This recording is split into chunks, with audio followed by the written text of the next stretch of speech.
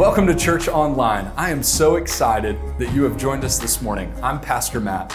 I pray that our worship will be exciting and uplifting. I pray that the ministry of the Word will work in your heart and that the Lord will do something special. Thank you again for joining us and enjoy the service. Romans chapter 11, verses 11 through 36. Romans 11, and we're going to read verses 11 through 36.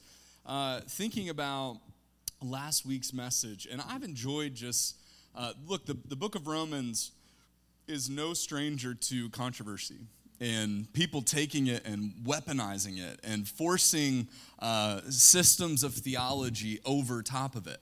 And look, we're just a hodgepodge here. Like, it's not, if we feel like we have a specific script or something that we have to stick to, that's when things get messy. That's when you start trying to interpret the scripture through a lens instead of just seeing the text for what it is and letting it tell you what you need to do. But unfortunately, that happens, right? We get in these modes where maybe a camp or a different group or churches working together, and I'm for that. But if it happens at the expense of the text and what the Bible is saying, that's not good. It's not healthy. We don't want to, good to see you. Not to draw everybody's attention to you. Sorry, I just got happy. Let's talk about embarrassing. When the pastor knows everybody. My goodness. Hi, good to see you. Just wanted to walk in late, dude. This will make a little bit more sense as we continue through this message, but we don't want to get to that point where it's like we are so vested in a system. We're so vested in how we interpret the text that we just kind of wink at things when it doesn't line up. And I don't know about you, I've been there.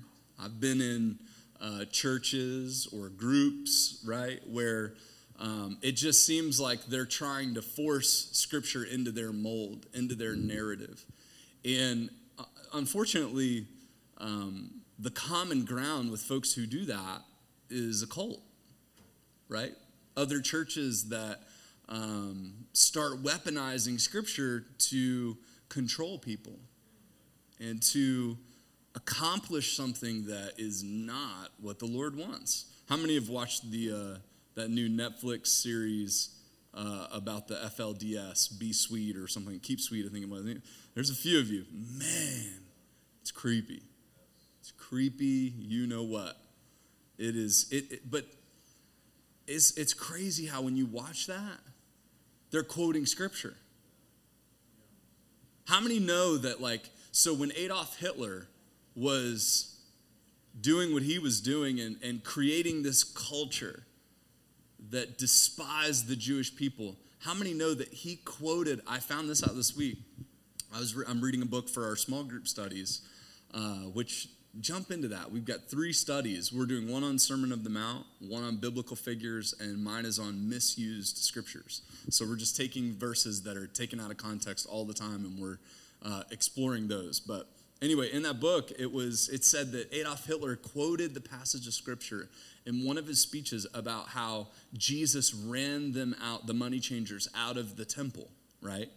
And then he twisted that and said, see, this is what the Jews are doing, and we have to basically exterminate these people. Hitler's quoting Scripture.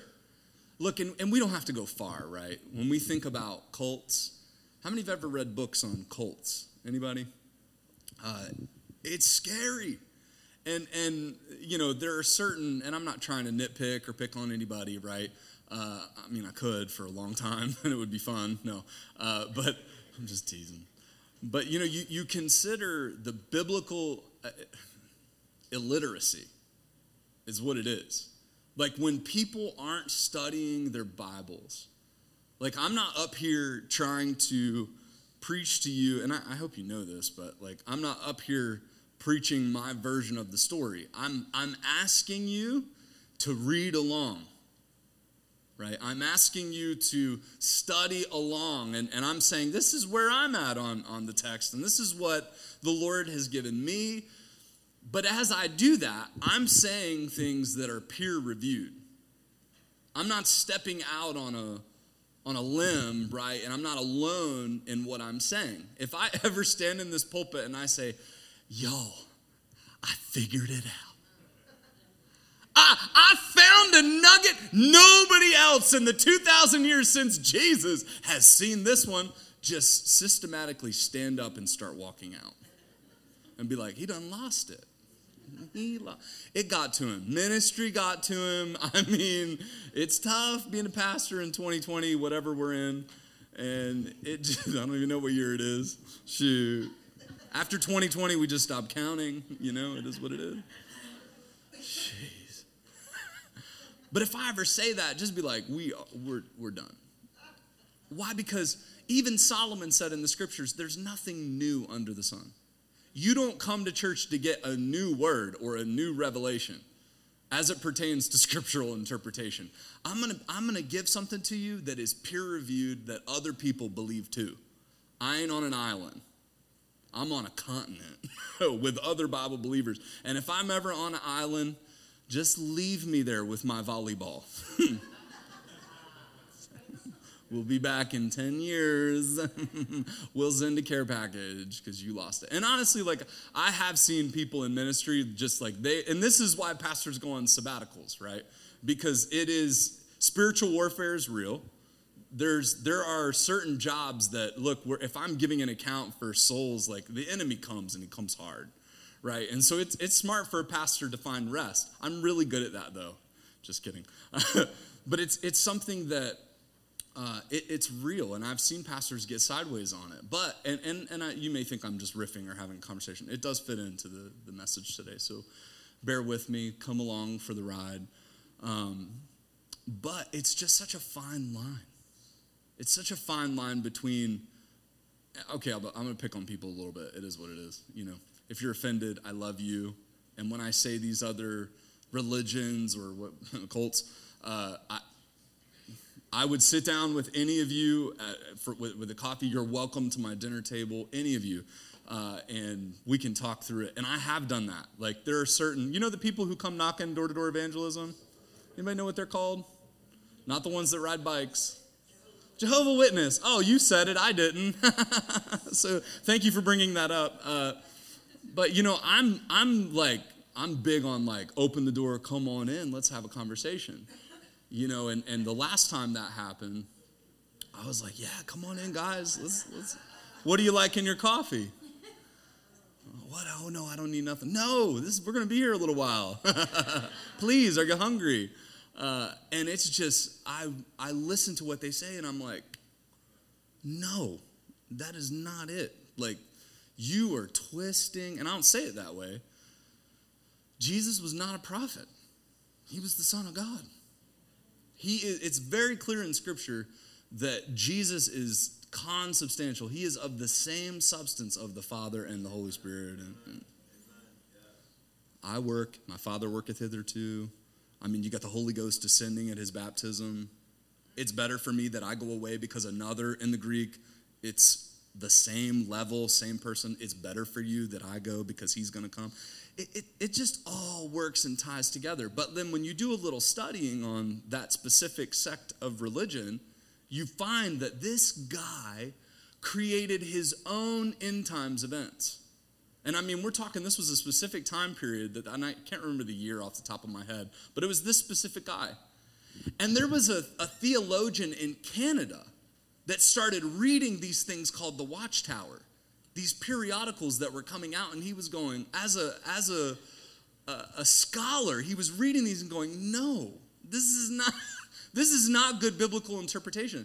And mind you, that cited in their writings from when their religion got off the ground, it was stated that these were Greek words that this guy knew and was interpreting from original manuscripts.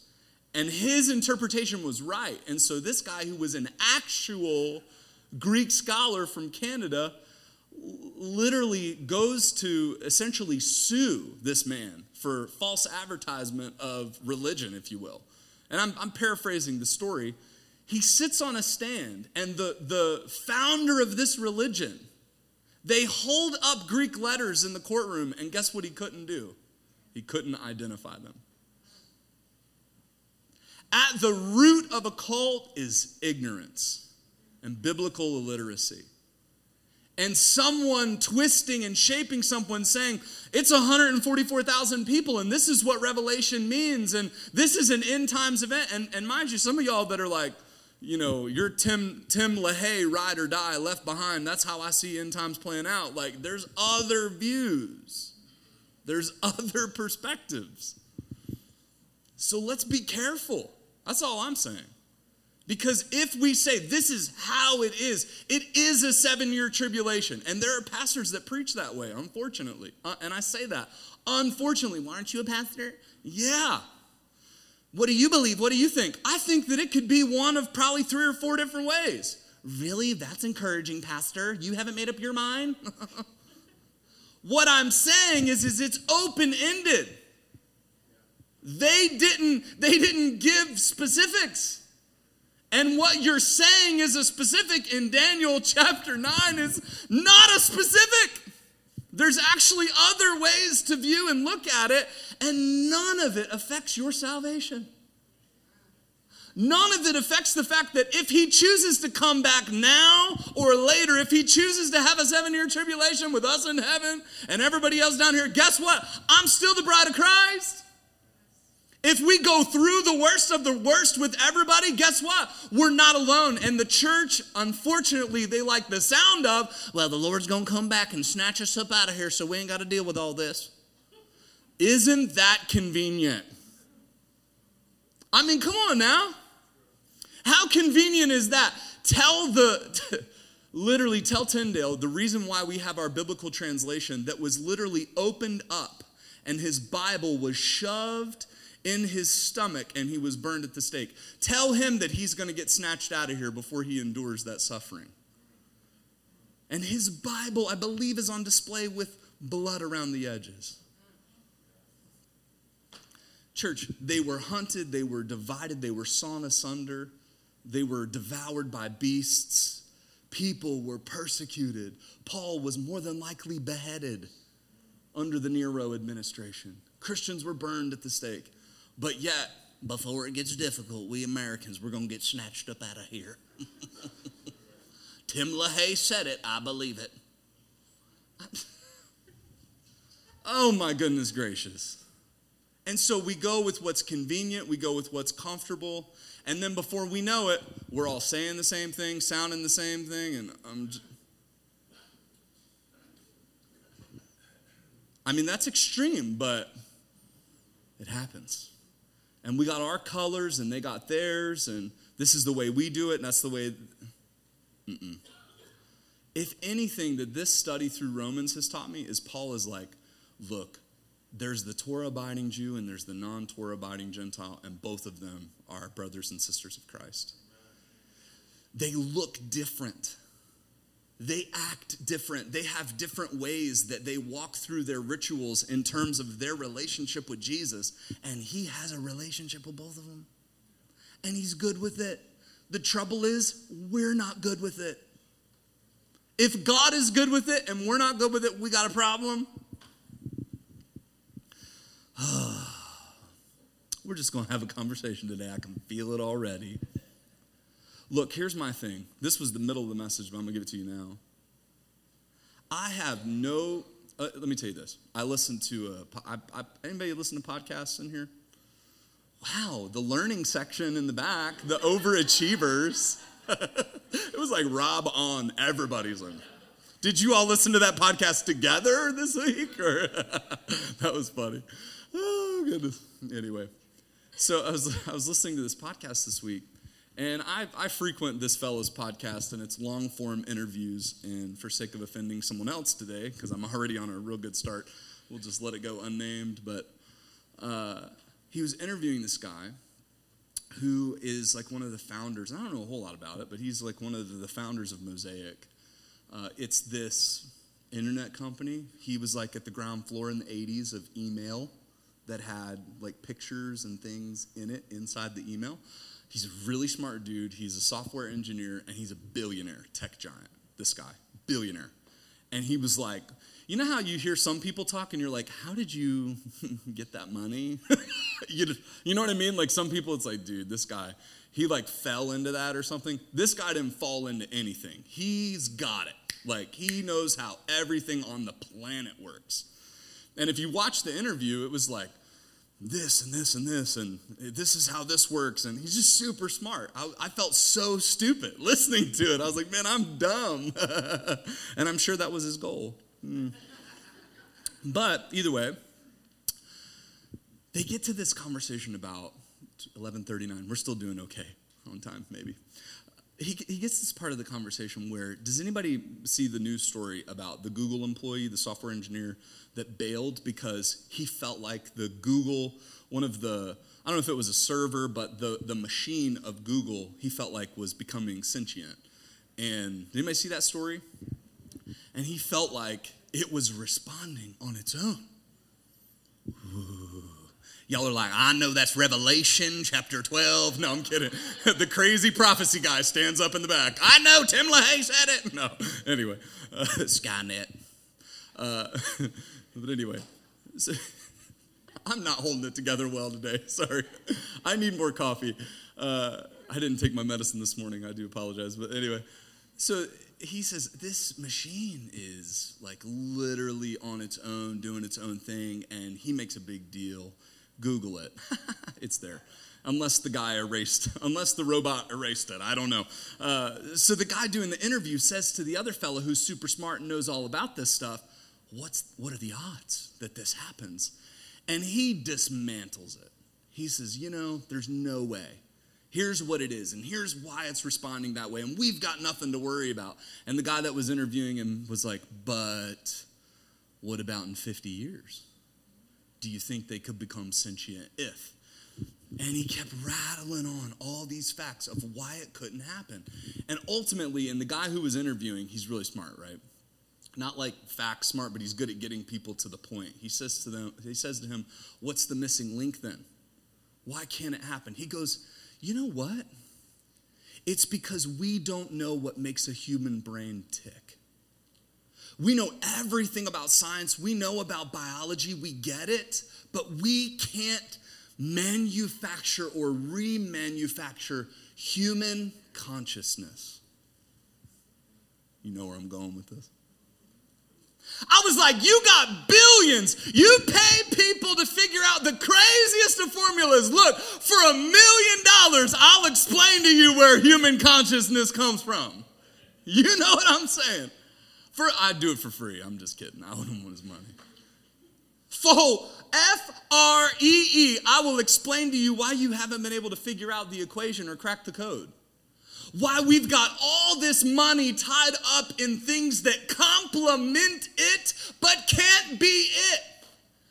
Look, if that ain't proof for a higher power, supreme being, Yahweh, I don't know what is. You hear the billionaires chit-chatting about all of their religions, if you will. And by the way, he was trashing religion. Why? Because he's trashing everything that says that they have the answer to the one thing that, guess what? He don't have the answer to. And there's one thing I know about smarty pants. I've never been a smarty pants. But smarty pants don't like it when they're told that they're wrong. And you can actually prove it. I was like, man, it would be neat to be on that podcast. But consider that. Human consciousness. The brain, we just haven't figured out. Well, when they're gone, to be absent from the body is to be present with the Lord. It's almost like the Lord breathed the breath of life and they became a human soul. It's almost like we were created in someone else's image. In the image of God created he them, male and female. Oh, but they don't, anyway, that's for a conversation maybe 5 years ago, not in this year. Male and non-binary, I don't even know anymore. We don't know. If we can't answer the question of what is a woman or what is a man, then why would we ever ask the question, well, what is God? Do you see where this is going? I'm not crazy here, you know what I mean? I'm the one in the room going, hey, I know, I got it figured out. Because I didn't figure it out. We all feel it. We all know it. There's something that ties us together, and it's deeper than what our biological makeup can do. You see, this is why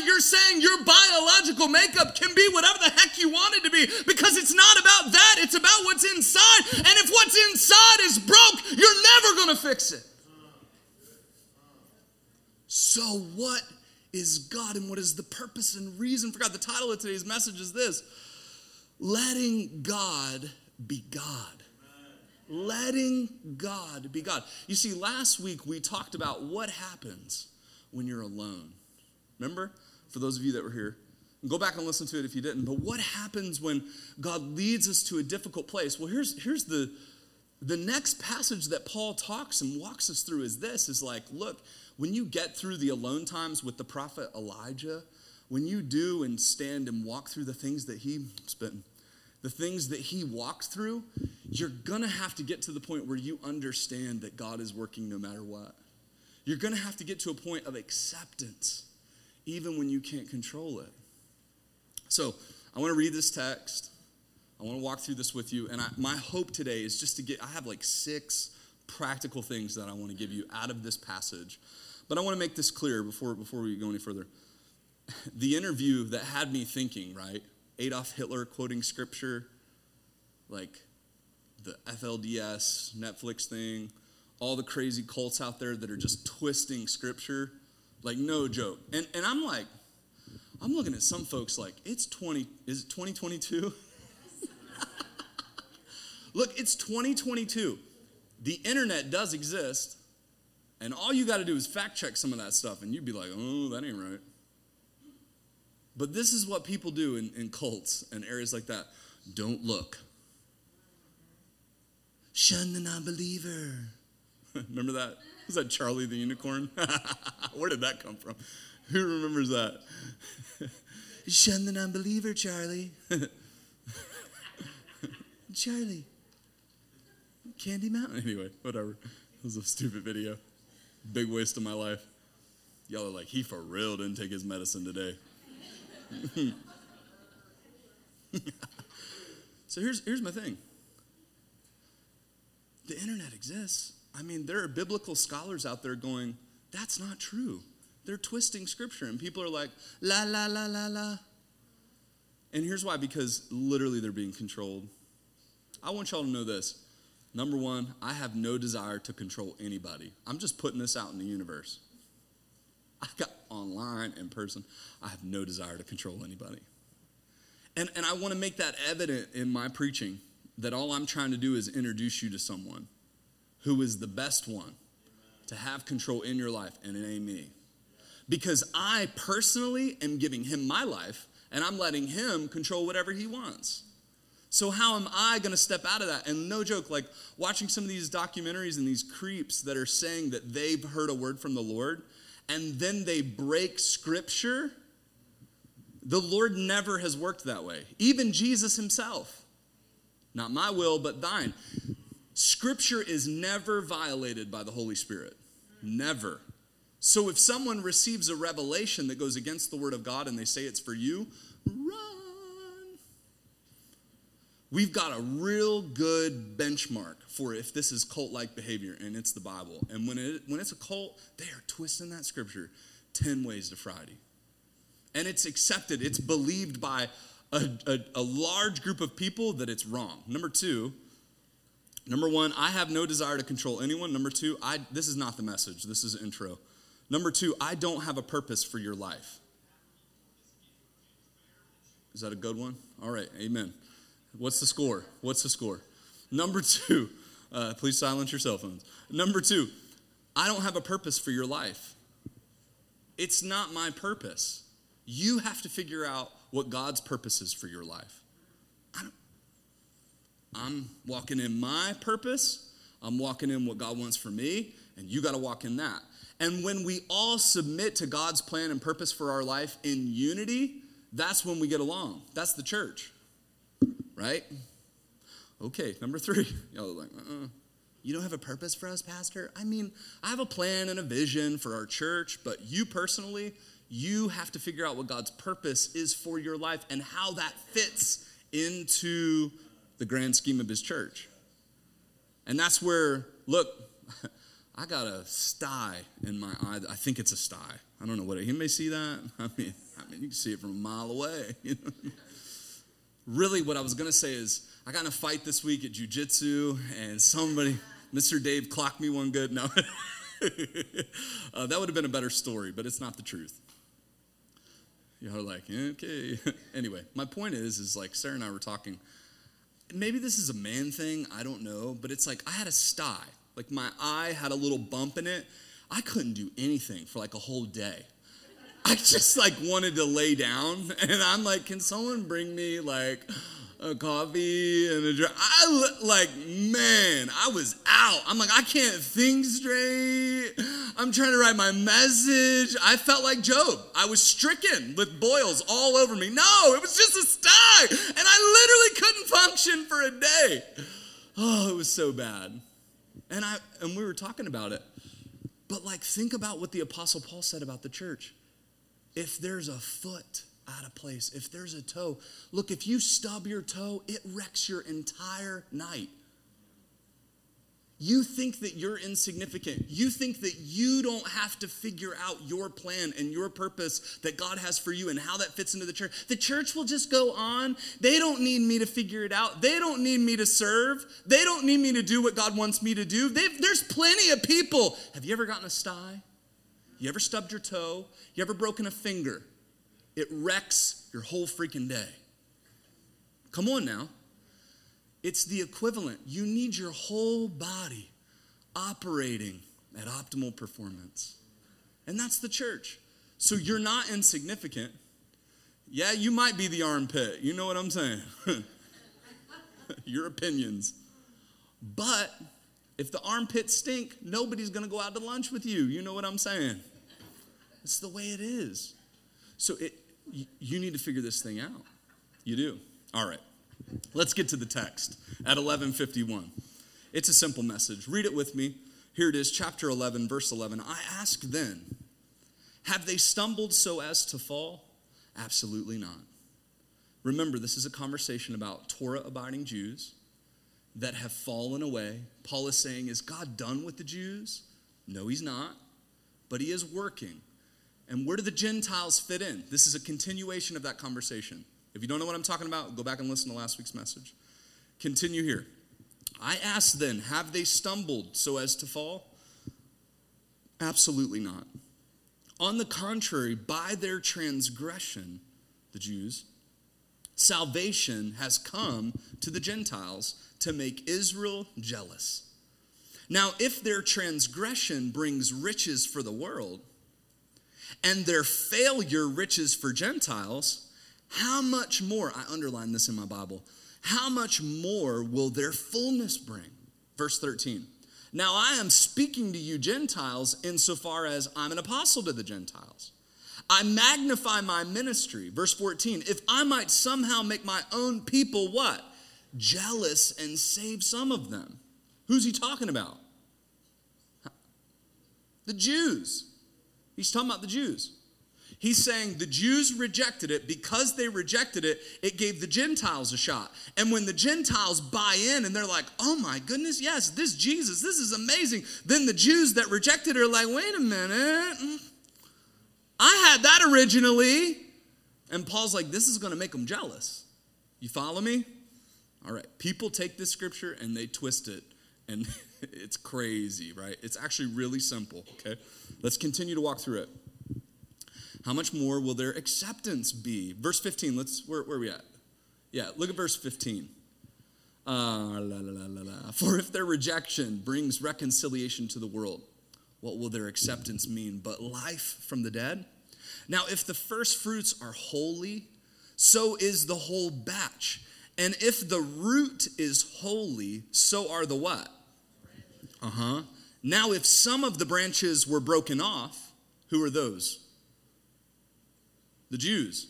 If some of the branches were broken off, and you, who he shifted focus to, the Gentiles, and you, though a wild olive branch, were grafted in among them and have come to share in the rich root of the cultivated olive tree, do not boast that you are better than those branches. But if you do boast, you do not sustain the root, but the root sustains who?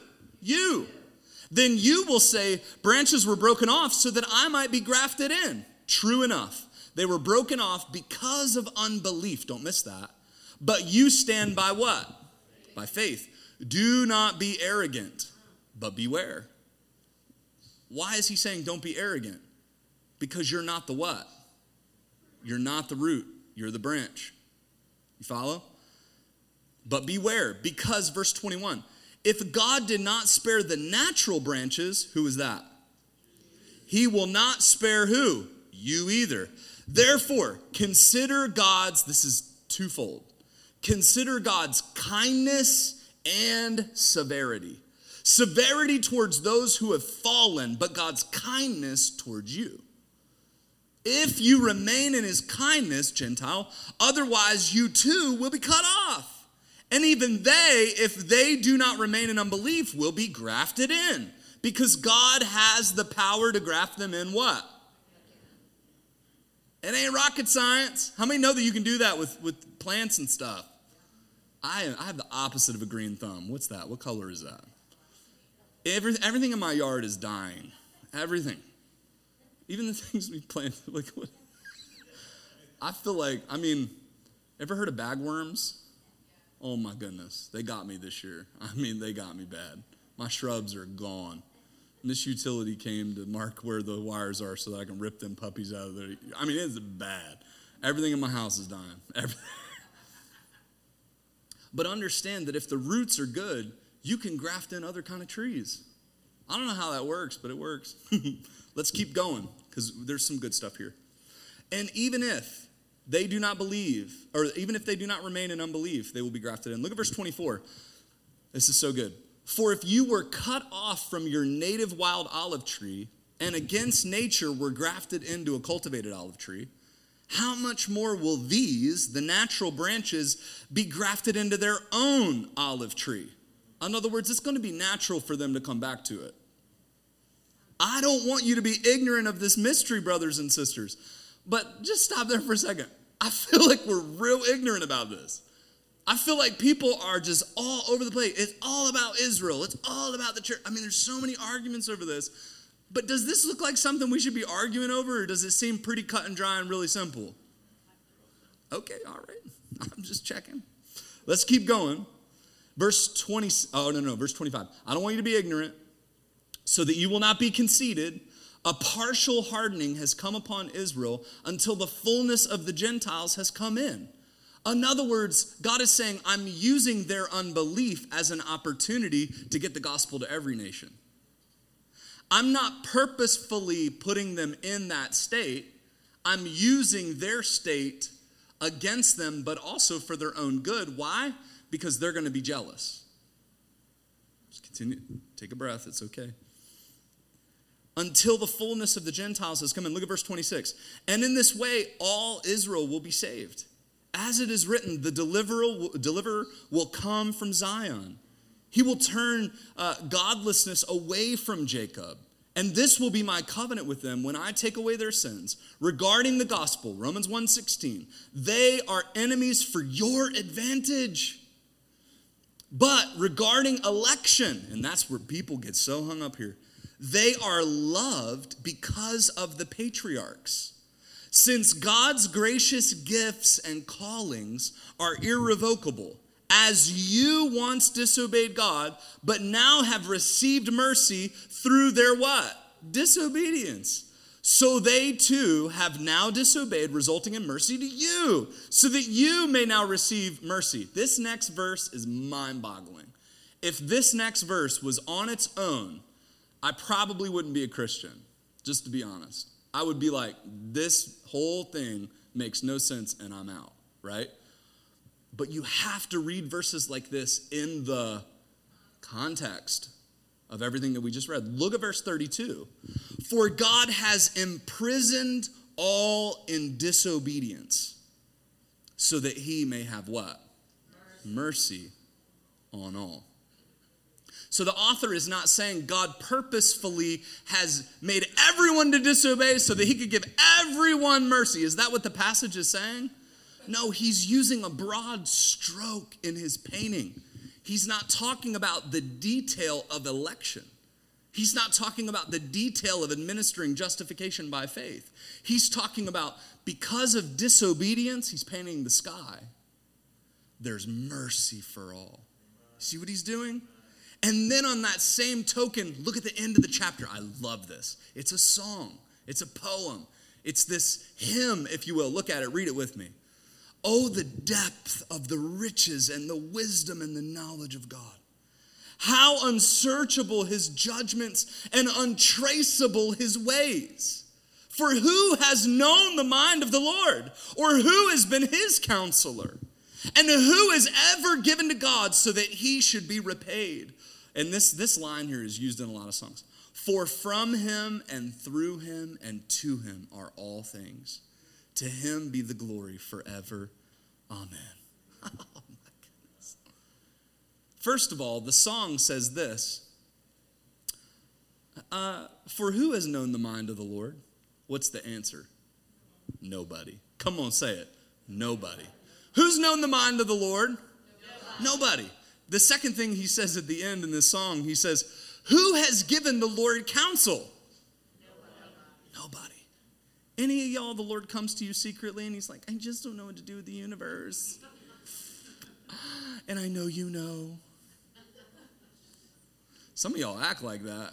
If the Lord were to just ask me. And you say, how do I know that you act like that? Because you never shut up. You always have something to give, but never anything to what? I'm just saying. Nobody has given the Lord counsel. What's the third thing he says? How many of you, the Lord has come to you and got a loan? He needed lunch money, so he came to you. Anybody? Anybody ever given the Lord lunch money? What's the answer? No. Okay, so if nobody's given the Lord counsel and nobody's given the Lord lunch money, nobody's told the Lord what to do, it's because he's what? He's God. And this whole passage of Scripture, Paul is saying, y'all are going to be the Torah-abiding Jews. You Torah-abiding Jews, y'all got to eat kosher today. I'm going over here. You Torah-abiding Jews, stop forcing on non-Torah-abiding Gentiles your way and your relationship with the Lord, because the Lord is bigger than just you and your relationship with him. He's got a relationship, guess what? With everybody. And how this plant started, this olive tree, the root said it had olive branches. He was a Jew, Jesus. He came unto his own, and his own received him not, but as many as received him, to them gave he power to become the sons of God, even to them that believe what? On his name. The root of a Jewish plant brought forth other Jews, but at some point they were cut off, and God said, look, I'm going to take you Gentiles and I'm going to graft you in, and it's okay because I'm the source of life. I can say, no one comes to the root and says, hey, root, don't you give nutrients to that branch that was grafted in. It doesn't look like us. It doesn't smell like us. It doesn't act like us. And Paul is saying God has had a plan from the beginning. But we Christians don't act like that. We're like, their system of theology is not as good as ours. Their worship isn't as good as ours. Their coffee for sure isn't as good as ours. Like we are, oh my Lord, help us. Lord, have mercy. Do you get what I'm saying? Does your lifestyle reflect that you're letting God be God? Here's what this means. Less answers. Less answers. I want to say, I've reached this point as a pastor and in my ministry where I'm willing to tell you, this was hard for me. I'm willing to tell you, hey, guess what? I don't know. I don't know. But pastor, what about this? Hey, guess what? I'm not sure. I'm really not. Are you serious? I'm going to go down the street to the other guy who has all the answers. You do that, sweetheart. And he'll have every answer for every area of your life as well. He'll fill in all the blanks for you. Just ask him. He'll tell you how everything should be. Where's the fun in that tree? Some of y'all that have been in that environment, you understand what I'm saying. The funny thing about this is, one of my daughters was like doing us a favor one day, right? We had hydrangeas that we had planted when we first got there. last year. Thank you for correcting me, because I absolutely don't know. We planted these hydrangeas, right? And we were so looking forward to them. We're like, they're going to be so pretty, right? And like all that was there were these like dead sticks. If you know about hydrangeas, right? It's the remnants of what was there. And we probably should have removed those, maybe a few weeks prior. But we're like, these things are going to be so pretty. And one of my children, we'll leave it there, gets her mother's indoor, because Sarah has like a whole corner of a jungle inside of our house. Like all these plants. If you've been to my house, you understand what I'm saying. Her fiddle leaf is like 100 foot tall. It's like going out the window and up the side of the house. Jack and the Beanstalk lives right there. But anyway, her house plants are legit. But she's got her little pruning shears, and she goes around, the cute wife, watering the indoor plants and pruning them. So Rainy's like, I'm going to go outside and do what Mom does. Water everything. I'm going to get rid of the weeds. So she comes in like maybe 30 minutes later. Hey, Dad, I took care of the weeds in the flower bed. I didn't know there were weeds in the flower bed. Thanks, Rainey. And she holds up these nice green stalks that were the beginning of our hydrangeas and cut them right off. We're like, no! I mean, we were salty for at least a week. Every time we went outside and got in the car, see that, Rainey? Look at those beautiful, I said it. See those beautiful hydrangeas over there? Oh, they're gorgeous. Shut up, Dad. I mean, we shamed her. Oh, we did. It was real. Man, we're like, we'll never see those this year. How does that feel? Never see them. But what's the difference? The difference is, even if the hydrangea was big and full and in bloom, we go and we clip those things. And we take that pretty flower. But the problem is once you remove it from the root, you just started the time clock. You just started the time clock. That thing is dying. It's dying. It's on its way. And every day, whether you water it or not, the same result is coming. Because it's not connected to the root. And the problem is we absolutely cannot let God be God in our lives when we have trimmed ourselves from the root system, and all we're doing is living in our period of just like, I'm so pretty. Look at me. I'm a beautiful flower. I love the Lord. I'm so pretty. But what happens? They're here today, and they're gone tomorrow. Psalm 1, it says that we should be like a tree planted by rivers of water that bringeth forth fruit in its season. Its leaf also... Sorry, this is King James. Its leaf also shall not wither, and whatsoever it doeth will what? Prosper. Some Christians never see God's plan prosper in their life because they remove themselves from the source. And all you're doing about what's in your life is creating a smokescreen. You're in someone's vase in a house. You're put on display, and I'm here to tell you this is not the church for that. We ain't putting ourselves on display. We may be some wild-looking branch. Where did you come from? I don't even know. But you know what? The root is giving them what they need. I don't even care, really. I really don't. And I for sure that grew up as some kind of OG Christian from the beginning of my life, from the inception in my mother's womb, was hearing the hymns of the Lord. You know what I mean? Like, I'm not looking at another branch and judging that. Why? Because I know that I'm not the root. I'm just another branch. It's not my purpose for their life. This root is going to take us where we need to go. This is how God works. Paul is saying, why are you having such a hard time with this? You ain't the root. Some of y'all need to just stop, take a breath, and think about, do I have problems with other branches? Did the Lord prune something off of me that I'm still salty about?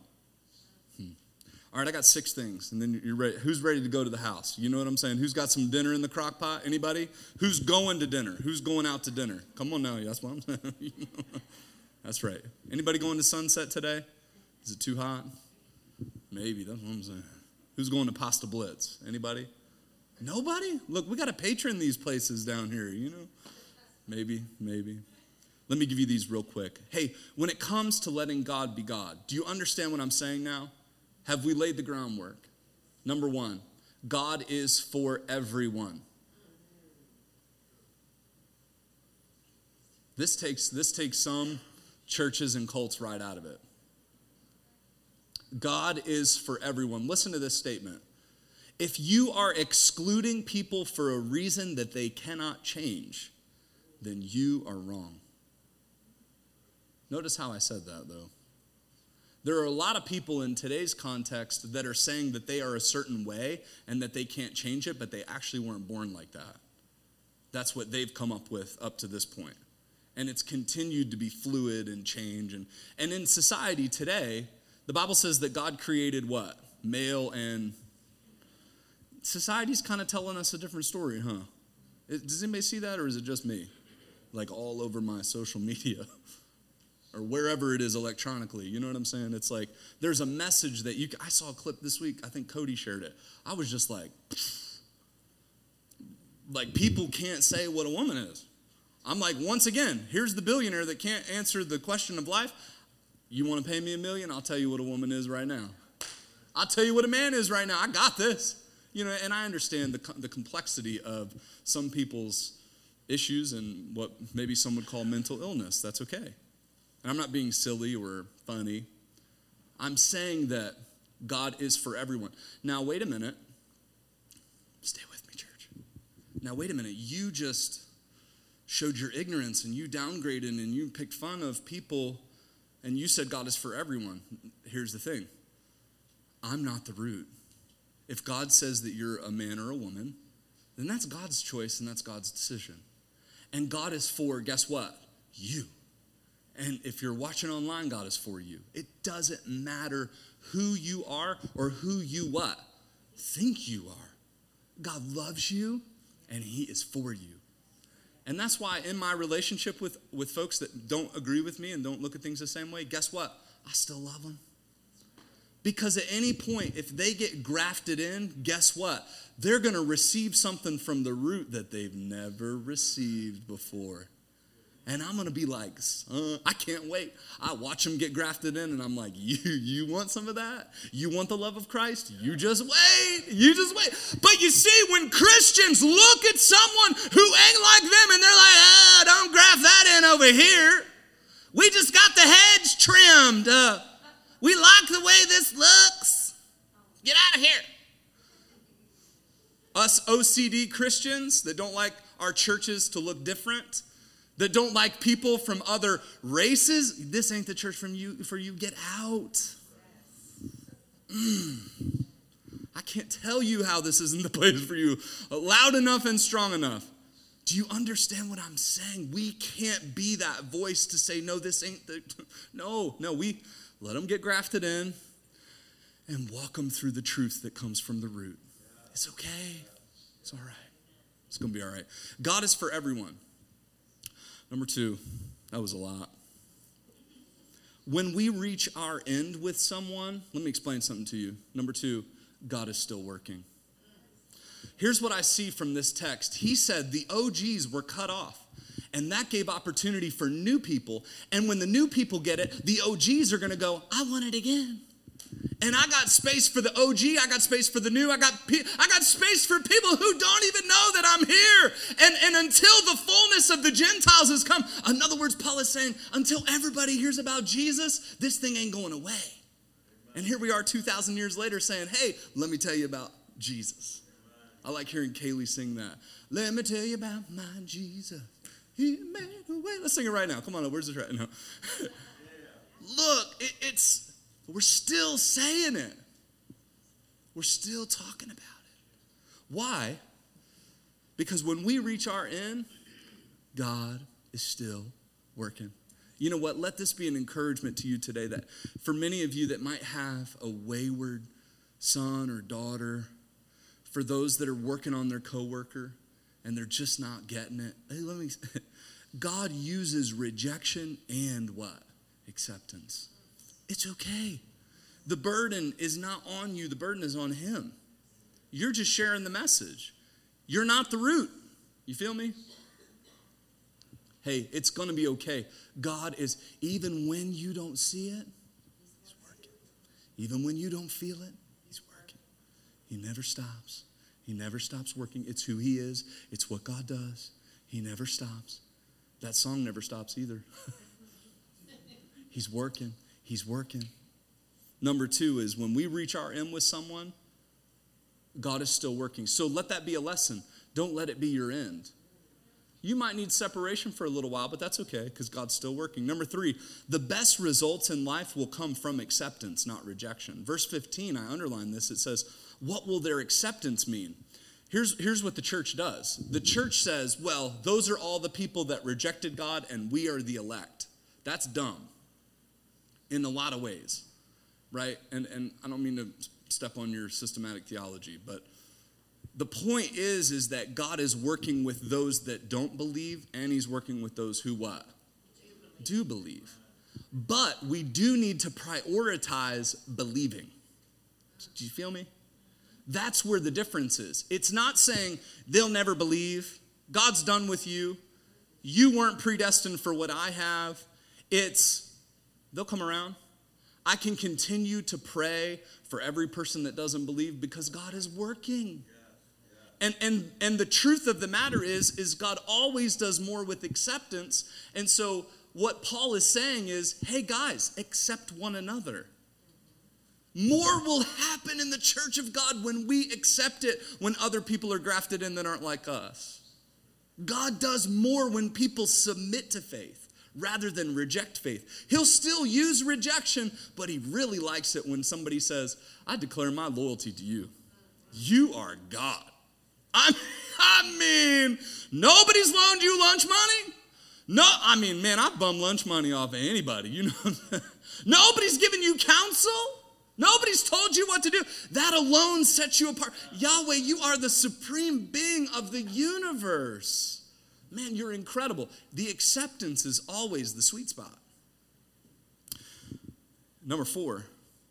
Even when someone rejects God, God will still use your rejection. I wrote it again because I want you to hear it. I want you to see it. It's in the text. Do you see it? Do you believe it? God will still use rejection. Number 5, remember that you are the branches and not the root. Have we established this today? Yes. Remember that you are the what? And not the... Mm-hmm.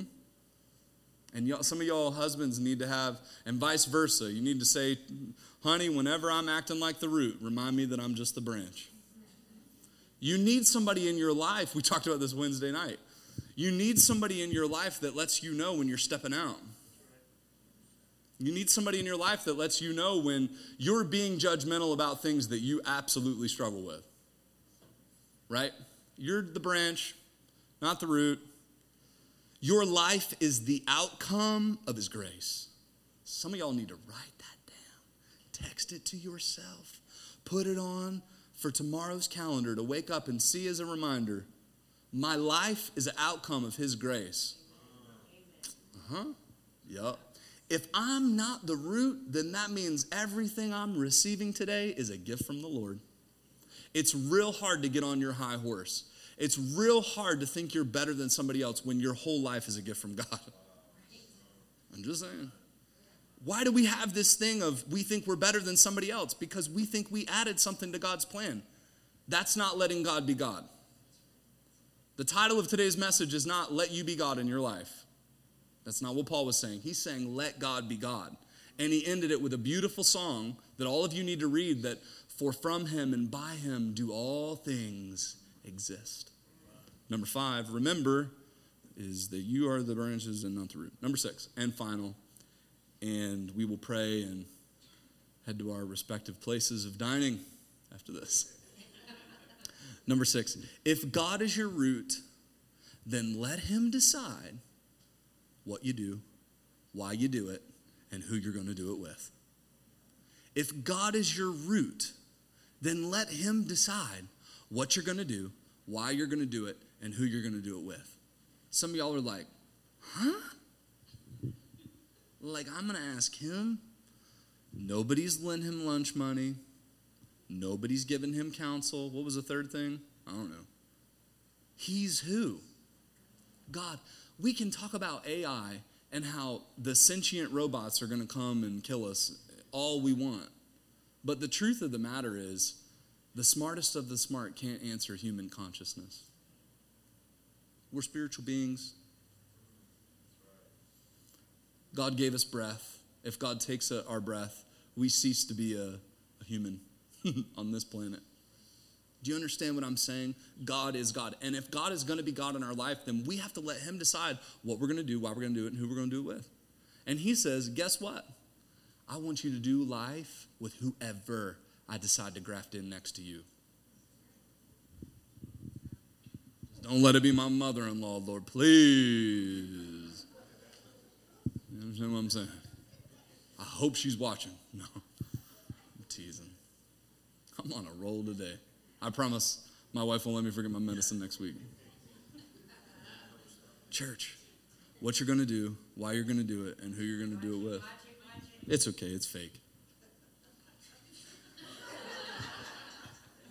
Kick that thing. It is, it's fake. Some of y'all need to remember who the root is. We're going to let God be who? Let God be true, and every man a liar.